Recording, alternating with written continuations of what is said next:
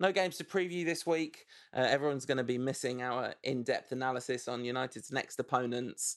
But the general analysis that Partizan Belgrade aren't very good turn out to be a profoundly accurate, more or less perfect description of that victory. It's been a much, much better week for Ole Gunnar Solskjaer's brave, dashing, saucy Reds. Yeah, Partizan are rubbish, by the way. Yeah. And I'm not sure you can really claim an aggregate victory for wins over two different clubs. Doesn't work like that, but, are we claiming a trophy for that one?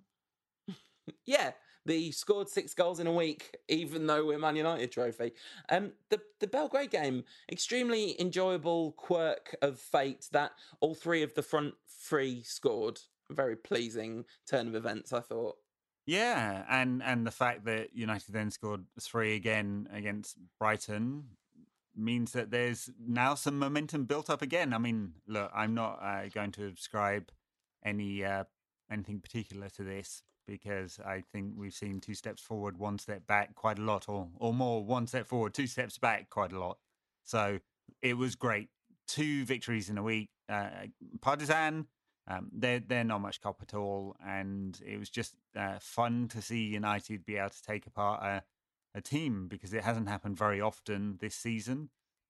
And the front three, especially Rashford and Martial, looked really good. Although, props to Mason Greenwood. I think he did well too. I hold on, I'm interrupting you there, Ed, because it felt like you were ascribing a lot of praise to the 2 players who didn't do a Zidane pirouette, a Marseille turn over the ball and score a goal, even though they're just literally a child. No, I know, but the thing with Mason, don't take this the wrong way, is he doesn't get that involved in the games, and so like he wasn't a particularly big influence apart from a cracking goal and some lovely skill. I mean, there's much more to come from him, so don't think of that as a criticism per se. But I thought actually Rashford and Martial were the 2 that were pulling apart Partizan's defence more than anyone else. Yeah. But look, Yeah. anyway, it was very effective from United, and that felt like a potential bonus. And then like add plus Daniel James, who had an excellent game against Brighton, and there's some real attacking firepower there if they can be supplied. And one of the interesting things that happened against Partizan was I thought Fred had a pretty good game, and he seemed to be really he seems to be growing. Anyway, I mean, there's a solid shout that he was man of the match against Brighton. Yeah, I thought. And by the way, Juan Mata wasn't bad either. So Juan Mata was lovely against, and in fact that made a huge difference. I thought to United's general play, and the quest for Juan Mata's level. All right, you can write off Serbian league. He's still above Serbian league level as a number 10. He was so dynamic and energetic and full of running. I mean, full of not very fast running, but he's only got little legs. But he was. You're absolutely right. He was United's standout player probably on the pitch. I thought against Partizan, and his running and movement and also decision making really helped Rashford and Martial to tear apart that. Oh, for sure, they create space if someone can find them. I thought Mata was helped, loads because Nacho just stayed forward all the time in the Partizan midfield. Didn't really help Skekic and Jeddah. I'm probably pronouncing those horribly, but they just didn't offer any kind of pressing at all on Mata. So Mata had all this time, and you had these 3 players moving in front, and it was perfectly set up. I mean, it's interesting. 2 games in a week where we've done well, and they're both very exciting. I enjoyed both games thoroughly, and you come out feeling really good. And then the sort of analytical part of my brain was going, but they neither of them did the thing that you have to do in order to beat United, and it's not that difficult. I mean, Brighton today, we were recording Sunday night, but Brighton today, I was like looking at their defense, going, "You're 15 yards too high and 15 yards too spread out." It's all and obviously their coach has been praised for. We talked about Brighton last week, has been praised for taking Brighton forward. And Graham Potter, and I just thought he got it wrong today, and he played into United's hands. Now, that's not to take away any credit from United before I get loads of messages on Twitter telling me, "Oh, why can't you just enjoy a win, Ed?" Oh, you literally did say you enjoyed the win. I did. To be fair, I did. Well, I tweeted today. Fun performance. Enjoyed that. With then some analysis, and was like, Ed, why can't you enjoy this win? I just assumed that everyone on Twitter is a teenager in his bedroom. I hate you. For reasons that I don't want to talk about, I've reopened my Twitter account for at least a little bit, and it's like slipping into an old comfortable pair of slippers, but an old comfortable pair of slippers that occasionally calls you the C word and relentlessly informs you of everything that's wrong in the world. It's very tiring. You can mute on keywords. You can mute on keywords, but and I have many keywords muted. That's why you never get any of my tweets, isn't it? Yeah, it really is. It really is. So you can't mute by theme though, which I wish you could. Anyway, Rashford absolutely excellent against Partizan, as was Martial. I thought Mason Greenwood's contribution, given that goal and an assist, pretty thoroughly decent. It's decent. It's decent. I'll be expecting 2 goals and 2 assists next week, though. Yeah. What was he getting a minute today against Brighton for? What's the point? I don't. There's a lot to be discussed about Ole Solskjaer's use of young players in big games. Ashley Young played in that game because he was suspended for the weekend, and so Brandon Williams was playing in the main game. Young got an assist as well, but I mean, and in fact, like a really nice one too, because that ball, I think it was it Mason's ball across that he killed dead. Young killed it dead, and Martial slammed it home. I think that was the Martial goal. Absolutely just sauce dripping. When United's front three play well, they are so fun to watch, and it makes it all the more frustrating in a way when they don't play well. But I we know that's not just about the three of them, although it is a little bit also sometimes about the three of them. Oh, look, for sure. I mean, big defenders of Rashford and Martial on this show, aren't we? But it's not like we could claim consistency on their behalf. So definitely not. And then when you have a bunch of inconsistent players together, it really does mean it can be a few games in a row before it all clicks. So and there is absolutely nothing. I mean, at the beginning of this season, it's kind of everything. This week at the beginning of this season is exactly what I'm looking for. So 2 bad teams don't really tell us much about where we are in the big great scheme of football and who's going to win what and all that. Like, yeah, we can beat a really bad team and we can beat anyone who's going to be open. And actually, that includes good teams. So we can beat good teams if they come and play open football. I'd rather play a good team who can play and want to come out and play us than a bad team who are relatively well organised. Well, yeah, you want a good team, not a very good team. Yeah, a very good team might be a problem. So we can play like Arsenal every week, no problem. I mean, that is the dream, isn't it? Although I'm not even sure if they're a good team anymore. Ultimately, I mean, they're quite a bit above us in the league, aren't they? But we are definitely not good. Well, did you see them at Leicester? They went there and parked the bus. They Mourinho balled it at Leicester. Well, they're preparing for his arrival, aren't they? Please. Emery's getting them ready. I thought Fred was absolutely superb against Brighton. Like he was good, decent in midweek. But I thought he was magic against Brighton. His ball for Martial, for what ended up being the 3rd goal. So he puts the through ball through to Martial. Martial finds Rashford. I can't remember which way round it is. No, that was Rashford's goal. So yeah, Martial found Rashford who scored. No, there was some shot and rebound and all that. Anyway. Ultimately, though, the point I'm making is Fred's not a very good one, really basically. Nice. But yes, no. The point I'm making is good. I'm just making it badly. Yeah, well, yes. We're moving on from bad point, badly made, which is 90% of this show, I guess. Yeah, look, I agree. Fred, just looking much better, confident, crisp with his passing. He's just, I haven't actually looked up his passing rate, but I imagine that his success rate is somewhat higher than it has been in the past. So even Andreas did okay things today. I'm not going to give him too much praise because, I mean, he got a goal because he got into a good position. He had another couple of shots, but he's not an effective number 10. Clearly, when Juan Mata outperformed you, you know your time in this team should be up. I mean, 18 passes attempted, 13 completed. Okay. Both bad numbers.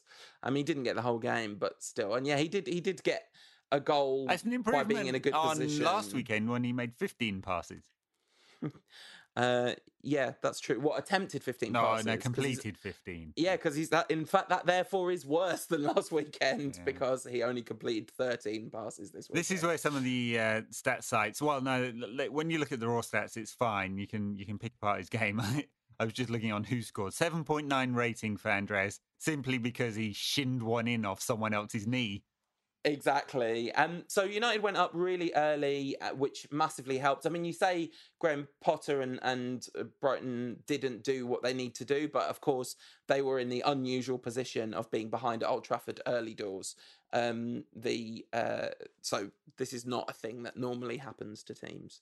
And that was a courtesy of Pereira kind of, like you say, shinning one off a defender into the back of the net, and then a defender just thinking, "Oh well, I'll just do it myself." Then McTominay, poor old McTominay, kind of probably deserved a goal. That Pereira goal is sort of statistically relevant though, because it puts us up to the giddy total of 5 different players having scored a league goal for United this season. Oh. That number is really bad. I looked earlier at each of the current top 4, all of whom have at least 9 different players who've scored a goal this season. So, well, is there something about United's squad and the inability of so many of those midfielders to score goals? No, that's right. One thing about Pereira is that's just his 3rd United goal. Somehow, in my mind, I'm like, well, at least he can score goals. I mean, it's because the ones he has scored up till this one was a blinding free kick and an absolutely insane mega worldie. Yeah. I think those were his previous goals. That's right, yeah. I mean, I did think at one moment during this game after United got that goal and then that second one where who was it, Proper, put it into his own net, that somehow the gods of Marcus Rashford's free kick were coming back to haunt us. But no, that's not right, is it? Because they were just having a little laugh with us. Yeah, exactly. It was the third goal that Fred did that through ball for. Of course, it was Rashford's goal. Martial didn't score in this game. He just got the 2 assists. And it was the fact that Martial had beat the keeper, and then Rashford was basically, he didn't have the whole goal to aim at. He had the ball in time and space with a lot going on in front of him between him and the goal, and he absolutely walloped it off the crossbar, which was for a moment terrifying because it definitely looked like he'd absolutely skied it. And given that he'd been in that sort of form, that was perhaps not surprising, and he would continue to be in that sort of form shortly after the goal. But yeah, in the end, he did absolutely brilliantly in that moment. Yeah. But it was only his second best contribution today, because his best contribution was the flip-flap elastico nutmeg on the edge of the box. Which, is that the official term for it? Yeah, it's either called a flip-flap or an elastico. It's the Ronaldinho drag one way and then step on the ball and drag it the other. And to do that and nutmeg someone, and the disrespect of the Brighton defender not instantly retiring, this is, I mean, he should just say, okay, no, I acknowledge now that I should have to retire. There's a Ronaldinho assist where he does that, drags it from one foot to the other, then I can only say sort of half volleys the ball at 3 inches above the ground, about 45 yards for his fellow Barcelona player to score. Honestly, you can stick your Messi and Ronaldo unbelievable consistency for 100 seasons in a row. Give me the 3 years where Ronaldinho ascended to a new plane of human existence every day. Such a beautiful player, Peter Kenyon. Peter Kenyon. Should have been United. Yeah. Coming back to Marcus Rashford, of course, I think you were referencing he missed one from about 3 yards out shortly afterwards. Yeah, 0.6 on the XG there. I was like, your models, open goal, 3 yards out? Yeah, that feels to me like one where, because, we know that XG is not just because all statistical models are flawed, but we know that XG does have some quite specific flaws. And boy, this was a specific flaw. No, that's right. Yeah. And then surely Matt Ryan made a couple of good saves from McTominay and Daniel James as well. And it felt like, although United are at 3.65 XG for this game, it felt like United had quite a few good chances. Well, to have 3.65 XG, you've got to have quite a few good chances, don't you? Yes. I mean, we didn't score for many of our 3 biggest chances XG. No, that's right. That's right. So, I mean, I think what I'm saying is, if United put 5 past Brighton today, I don't think it would have been unfair. Brighton didn't offer very much going forward at all. Yeah, absolutely. I have to correct myself though, because I'm presuming that 18 minutes Scott McTominay 0.62 XG chance is the one that was then tapped in as an own goal. That'd be right. Because it's from that exact position. So yeah. It took me a while to work out what the hell was going on there. They had a VAR check, and I'm not going to be like one of these pundits that talk about VAR every week, except I'm going to talk about it this week. And I did last week. And did you? Yeah, I was just going to say, so now you have to ask yourself the question, did I talk about it last week? I did. And just in case you don't know the answer, it's definitely yes. Yes, it is definitely yes. But it's that kind of thing that spoils the experience of football. So you can get all the arguments about whether it's correct or not correct, or whether in the second phase of play, a Sheffield United winger's knee was millimeters beyond a Tottenham player's shin. And this is before the cross even comes in. You can argue about all the technicalities. There is no doubt that for people going to watch games, 2.5 minutes of waiting around to see whether your team has scored a goal ruins the experience, because the best moments in football are when you score the goal and everyone jumps up and celebrates and hugs, and it's a great moment. And this is ruining it. Yeah, I've often sort of thought that some of the arguments about like how football is uniquely kind of flowy sport and can't really be broken up weren't actually right, because actually football is really not flowy, except when you get very lucky. But the point of football is it's the disconnect between what most of watching football is like. Most of watching football is boring. Like in a 90-minute game, there are probably 10 minutes of stuff that happens, which is really dramatic and exciting. But the thing that it's better at than literally anything else, like almost literally any other sport, maybe with the exception of Test cricket, because it's got 5 days to build up to it, but that happens a lot less. The moment of the goal, the significant goal in a football match, is an ecstasy that you don't get in any other sport. And anything that messes with that, football's got a really big problem, because people won't stick around for the rest of it if you ruin that bit. And there's no doubt this technology is ruining that bit, because even when it feels like a clear goal with no fouls or anything like that, the VAR check is taking away that moment. I mean, today, absolutely nothing wrong with that Davy Proper, Scott McTominay combination goal. Nothing wrong at all. Where? What were they checking that they had to hold things up for that long? It's so strange because, I mean, to go a little off topic, I don't know if you watched City against Liverpool today, but City against Liverpool was... I mean, there's somebody, I don't know who it was, somebody tweeted a very funny tweet saying, the thing about VAR is you complain about it a lot, but you miss it when it's not there, like today, because the City versus Liverpool game was weird. It looked to me like there was definitely a possibility that Salah was offside for their second goal, and certainly, like, they cleared Martin Tyler said, and the VAR check's done after about 15 seconds or something. Well, let's say 30 seconds. When, like you said, the Sheffield United one was 3 minutes of like lining things up very carefully. Why? How were they able to do that check so much quicker? And then there was another thing with Trent Alexander-Arnold had his arm in an outstretched position and the ball hit his arm, and I mean that's a different situation. Well, there was one today. Was it Proper again? Where his arm was definitely not in the silhouette and it hit his arm. And I was like, hang on a minute. I mean, the old rule, of course, was, is that deliberate? That's not the rule anymore. The rule is it a natural silhouette? So they must have decided that was, which is a bit weird when you've got your back turned and your arm sticking out. But yeah.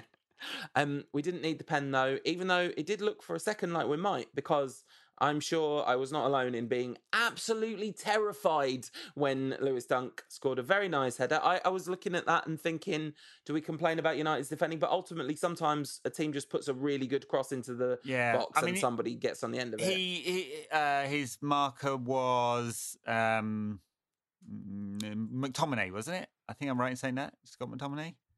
So he lost his marker, but United don't zonal mark, they man mark at corners, and he lost his marker. His marker probably should have been with him, but it's a good header. Yeah, and what can you do? Even if his marker had been with him, unless he's holding on to him or fouling him in that spot, really. I mean, unless he could position himself between him and the goal in a way that that's the whole point. You're supposed to do.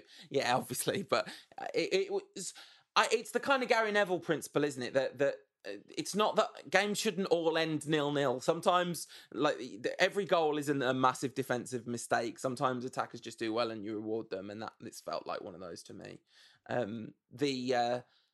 The response though was beautiful, and the fact that Rashford scored the goal that he scored when he scored it, and the fact that Fred made the pass to Martial, and the fact that Martial kept his head in the way that he did, all of that just in a moment where the game could have been getting away from them, when they've obviously, like, they are all very short of confidence, as we know. I thought that was quite a special little moment and well worth enjoying. Yeah. I enjoyed it. Just to be very clear. Yeah. And another the final enjoyable point to make about this game was the performance of Brandon Williams, who is very young, but clearly should be United's first choice left back, at least until Luke Shaw is fit, at least. Yeah, and then there's a big question, because Luke Shaw, won't be fit for very long and hasn't done an awful lot to prove that he should be United's left back, even though he was Player of the Year last season. So low bar, of course. Yeah, I mean, interesting, Brandon Williams. I mean, it's I thought he's pretty feisty, and we've seen that certainly at under 23 level, where he's happy to mix it up. But I think we've seen that in the first team as well. He gets involved in a little bit. I like that about him. He's got a bit of an edge.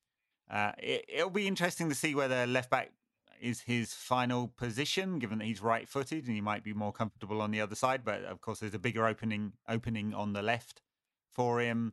Had a good shot, didn't he, near the end as well, with his right foot from 20 yards or so. That would have been a good one for his Premier League debut. I thought he did well all round.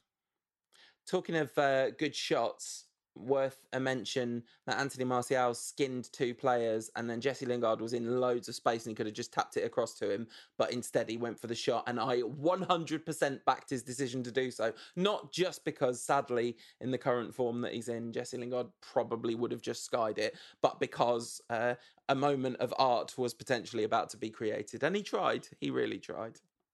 Lingard had the one shot, was it? That went across the face of the goal.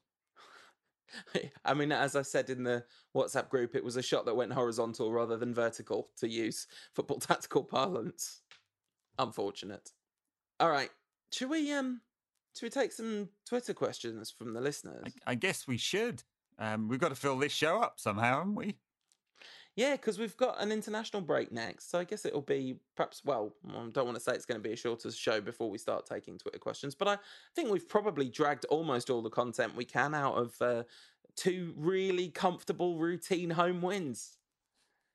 I mean, it is nice to see United attack with fluidity and purpose, and the key thing is just, can we break down a side? That remains the great unanswered question, and I suspect the answer's probably still no for the time being, but as I've been saying all along, this season is about dragging the fun out of whatever, like a cactus in the desert, absorbing whatever moisture it can, and then sustaining that, using that moisture to sustain it for a really long time. So that's how we should be about United goals, and especially performances where they scored 3 goals. This one's going to get us through a lot of dark times. Well, apparently got you wet this week. Langerman says, seeing as Brandon Williams has been upgraded to deputy left back, will Luke Shaw leave the club before Ashley Young? The evergreen Ashley Young, Paul. Did you see that appeared in a newspaper on the day of the release of our podcast? Interesting. I mean, I don't believe it. I'm not saying it was in response because it was before the release of our podcast. It was just the same day. It made me laugh almost until stuff came out my nose. At Callum Orr says, why is Lindelof completely rubbish all of a sudden? Must be time for Tuanzebe season when he's fit. Lindelof's... He did all right this week. Yeah, he's been a bit of a flake lord all along, hasn't he? Like he's had really good periods, but it does look like the natural partner. I mean, at the beginning of the season, we were kind of pretty sold on that being a workable partnership, but actually they are very similar players, aren't they, Maguire and Lindelof? And you do wonder whether, I don't know, a fit and somehow sane Bailly or a stepping up a level Tuanzebe. God, I'm almost forgotten about Eric Bailly. Yeah. No, look, I think there's something in it in that they're both sort of Steve Bruce with a decent first touch, aren't they? I mean, Lindelof, probably he's Harry Maguire that just does everything just a little bit worse. And then Harry Maguire is a couple of steps away from being elite level. So there's a couple of problems there. And I think I mentioned on last week's pod, one of their biggest weaknesses they both have is in the turn, right? They're not particularly quick and they don't particularly turn very quick. So I'm just laughing that you said last week's pod. I think you mean all this season's pod. Yeah. Oh, I'm just going to keep on saying it until you agree with me. I mean, I do. It's true. If you've been waiting for me to agree with you all this time, I fully agree with you. But yeah, look, just for the sake of competition, it would be good to see Tuanzebe fit and challenging, and Eric Bailly too, although I've kind of mentally given up on him. Just note for Marcos Rojo, I mean, he came on at left back with about a minute to go or something today, but he played the whole game against Partizan, and he did a lot of Marcos Rojo things. I have to say, I do enjoy, on one level, watching him play. I'm not sure I'd enjoy it too often because it'd terrify me. I would love it if he played for a team that I felt vaguely warm and affectionate towards, like not someone I wanted to lose, someone I could root for, but not us. Like he's very fun in his way. Yes. James Kenny says, at Jamesy Cantona on Twitter says, should Pogba be the playmaker number 10 and leave the partnership of McTominay and Fred to continue? Yeah, I kind of think so. We flip-flopped on this question quite a bit this season, haven't we? And it's the big trade-off in Ollie's decision-making in midfield. But I think right now, if Fred's playing well and McTominay's obviously a shoo-in if he's fit, kind of worrying he's hobbling around at the end there. Well, hobbled off. He hobbled off both games. I mean, he hobbled off against Partizan. I think he got stretchered. He hobbled off and then got stretchered down the touchline, I think, against...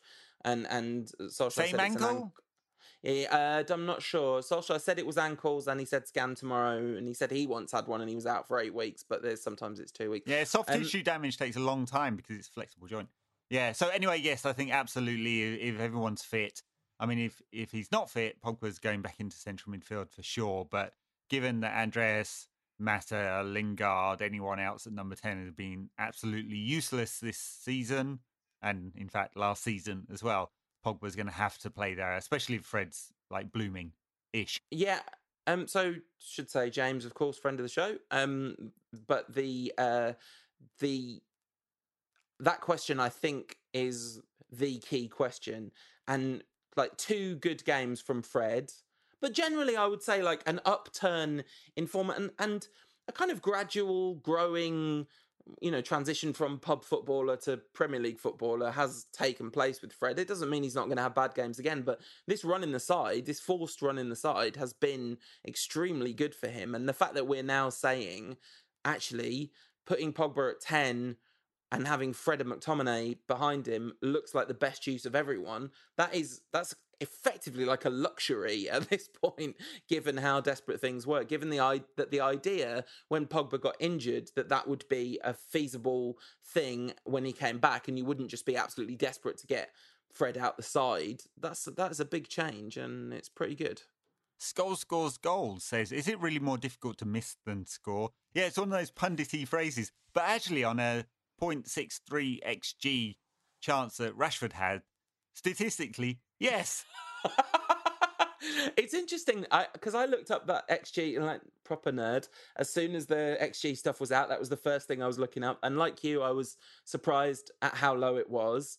but and in a way that is probably to do with, as we were saying earlier, the kind of deficiencies in the XG model, and then sometimes very specific chances don't map onto the things that are kind of registered by XG, which is like, is it a shot or a header? What kind of ball was played to it? And all the models vary slightly different, very slightly in how they analyze it.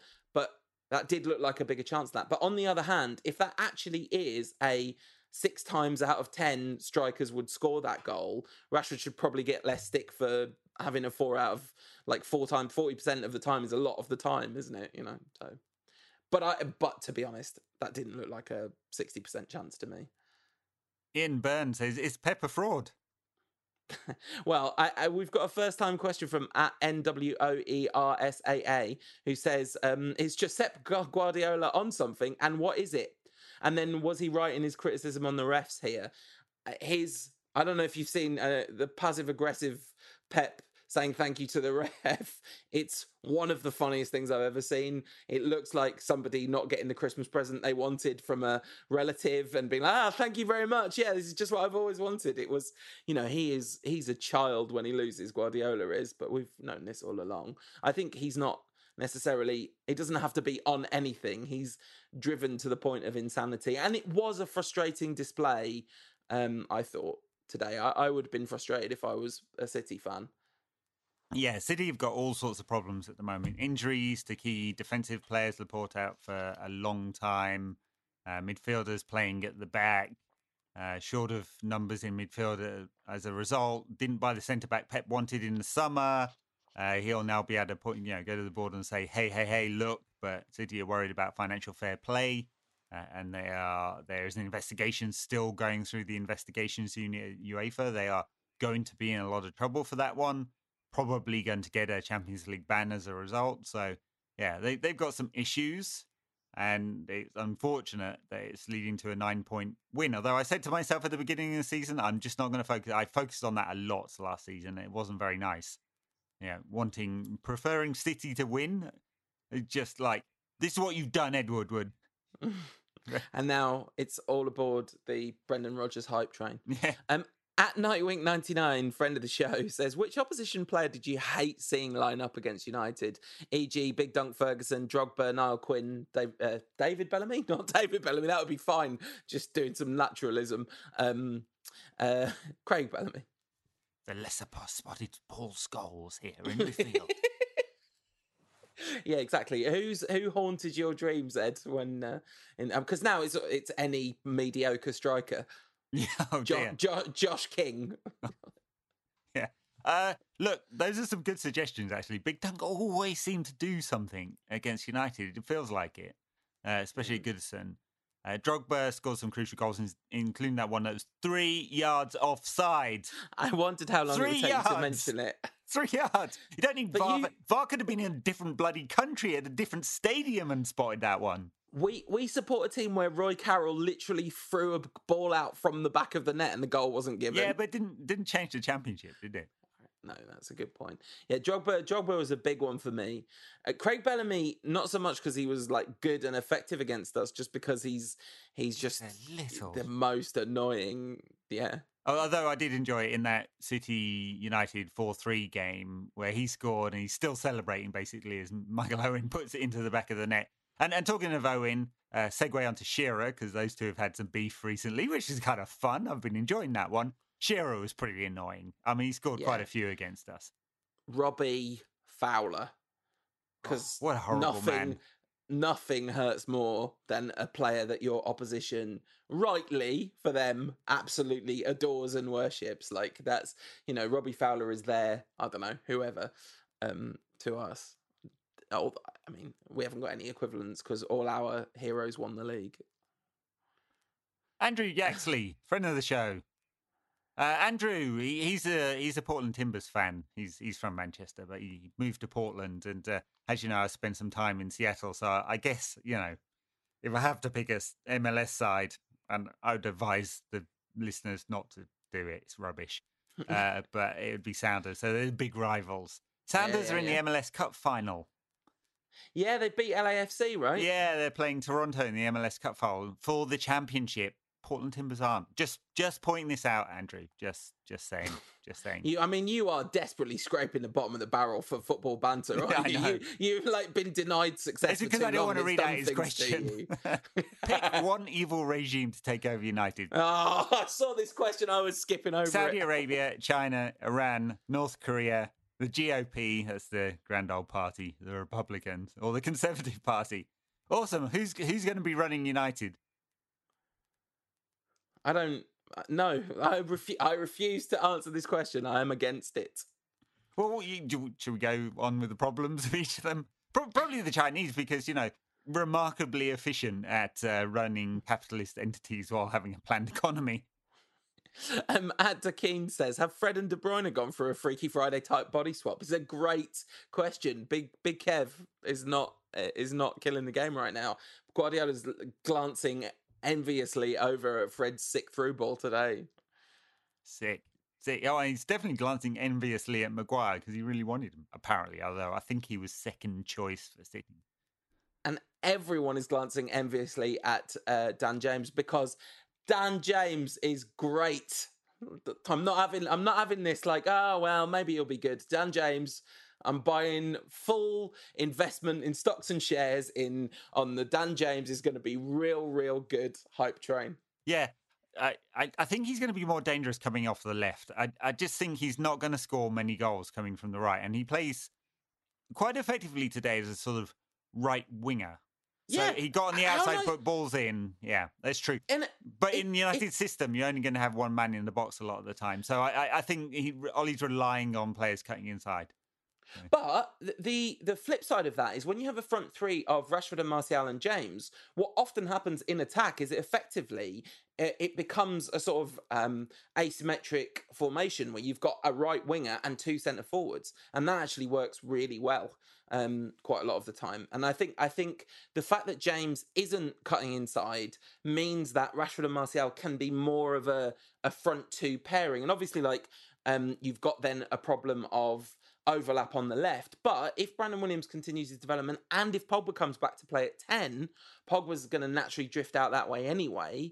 You've then got potentially quite a balanced, unbalanced attack. Yeah, I guess. I mean, I think you're going to get 5 goals out of Dan James in a season playing in this position, and you could get 15 playing off the left. So yeah, but you might get, I don't know what chance create. You might get a lot more chance creation out of it.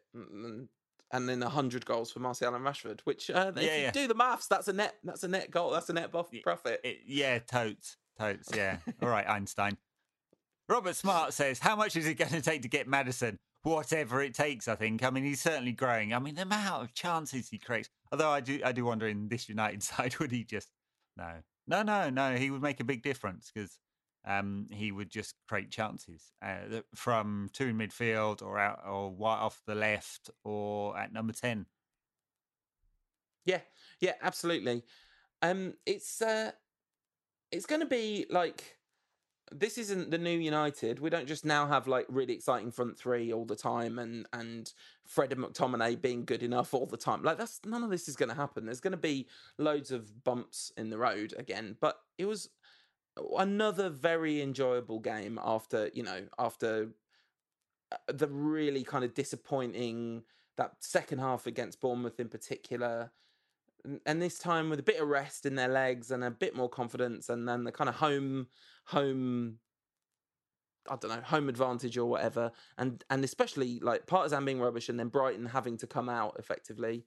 It's all just been quite a lot of fun, hasn't it?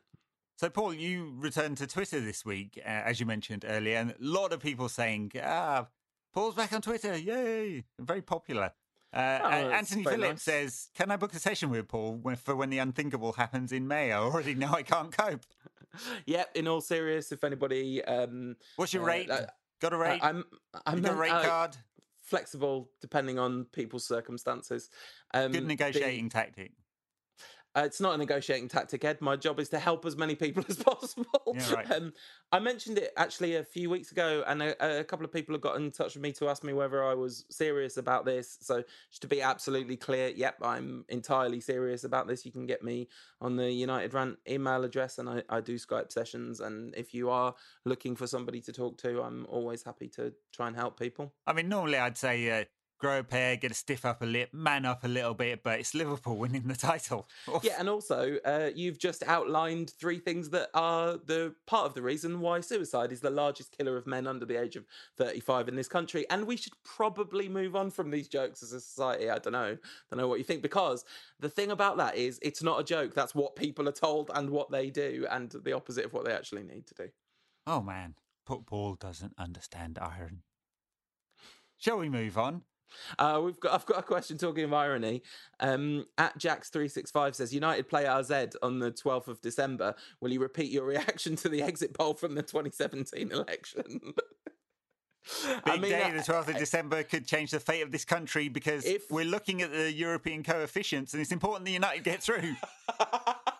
Are we not through? Are we not? I think we've qualified. Pretty much through, yeah. I think we want to finish top of the group, though, don't we? Because then you don't get one of the teams dropping out of the Champions League. I mean, except that it's the Europa League. So the official position of the Rantcast is that we do not care about the Europa League. It's not your official position, is it, Ed? You want to go to the final. I know you. We looked up where it was. I can't remember, though. Might have been, Gdansk. Yeah. Very cool looking stadium. I did actually, after we looked it up, I checked flight prices and I thought, well, they're quite reasonable. I might just buy one on spec. Yeah, I mean, because they won't be reasonable if we get close. No, it's Gdansk. You'll be taking a train there or something. Kind of an interesting question from Mark T at Mr. T75, who says, could Ole build a side for the next coach, or can he learn on the job, so to speak? No, I think he's building a side for the next coach. 100% I think this. I mean, and that's a good scenario where he actually gets long enough in the job that he's building a side, because the alternate scenario is that the inconsistency in United comes back, and United start losing too many games, start drifting down the table again, and he gets fired, and then it's a panic mode again in order to get another coach, and they just install a coach who's completely different again, and this whole idea of building for a longer term future and being more sensible about purchases, it gets thrown out the window, and you get a whole bunch of short term fixes to fix what the next manager thinks is the problem. And I think that the thing about learning on the job is a really interesting thing. And I think this has to be one of the hardest jobs in the world to learn on, because one of the things that you need to be able to really learn and change is to feel reasonably safe and comfortable. Like, stress is a very big antidote to information retention, for example. Like, stress reduces your capacity. I mean, it temporarily increases your capacity to do all sorts of things in terms of adrenaline and cortisol and all that stuff. But in the anything beyond the immediate short term, stress is really bad for you in all different kinds of ways. So to be in a job where you're relentlessly under endless pressure and to learn on that job is a very, very big ask. Because where does the development come from? You're constantly, just like all Solskjaer can think about, he's got a break during the international break, but normally he's, you win a game, you're playing again 3 days later. You lose a game, you're playing again 3 days later. Learning is difficult in these circumstances. Well, yeah, I'd also say one other thing. This is Manchester United. It's not, I mean, any coach who comes to United has to learn something, because, as we found, even with Louis van Gaal, extremely experienced, that got to him. Mourinho wasn't able to necessarily deal with the pressure very well. He did a very Mourinho thing about it. But, I think there's a learning curve that's just a little bit too steep for Ole. Typically, you'd say, typically with these elite jobs, it typically goes to an elite manager. There's not too many times where one of the big European club appoints someone who's completely inexperienced. Now, Pep got the job at Barcelona 10 years ago, and that's, was surprising, although they'd obviously picked out that this man was going to do a certain thing beforehand. They kind of decided this, and he had a couple of years with the B team as a result. But these are rare examples when a top European club appoints someone completely inexperienced, which United have done. A few years back, was it Gianluca Vialli got the job at Chelsea. And Marcello Lippi said it was like putting a learner driver in charge of a Ferrari. It's a little bit of that. Yeah, and you know, the looking at Solskjaer today, I mean, obviously we won. He's got to be happy about that, but he just looked exhausted. He really, I mean, I know I said the other day he's not looking great, and it looks like it's aged him, this job, but he looked kind of, if anything, even worse today. And there's something that I've noticed, which I find a little bit concerning, which is if you look at when he's on the bench, sat next to Michael Carrick, Carrick looks like he kind of looks a little bit like Ryan Giggs used to look when he was listening to Louis van Gaal. But sort of even more so, there's a little bit of Carrick which looks to me like he's thinking, I can't say, what the hell are you talking about? That doesn't make any sense. This seems ridiculous. But if I could, that's what I would be saying. I don't know.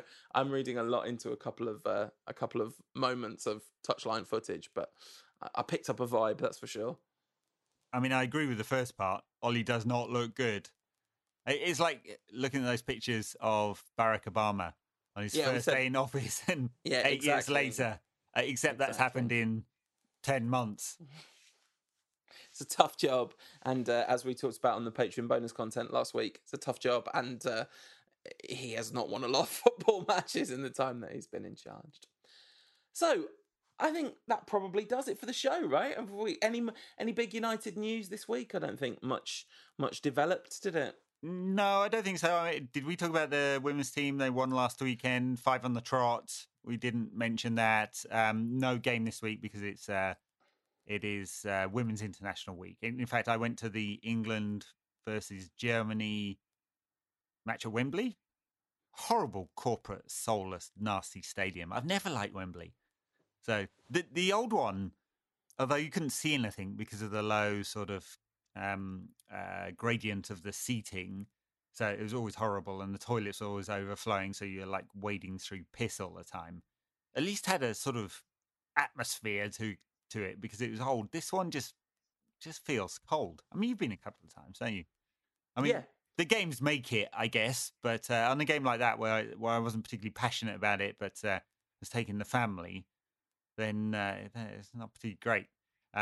It was an interesting atmosphere though because there were 80,000 people there for a women's game. So highest attendance ever for a women's international, and England international. Yeah, there've been some GB Olympics, but also there've been women's teams with better attendances than that in the olden days before the. Well, that's right, in the 30s. Yeah. Anyway, it was a good atmosphere. A lot of sort of England flag waving and stuff like that, but a kind of family atmosphere.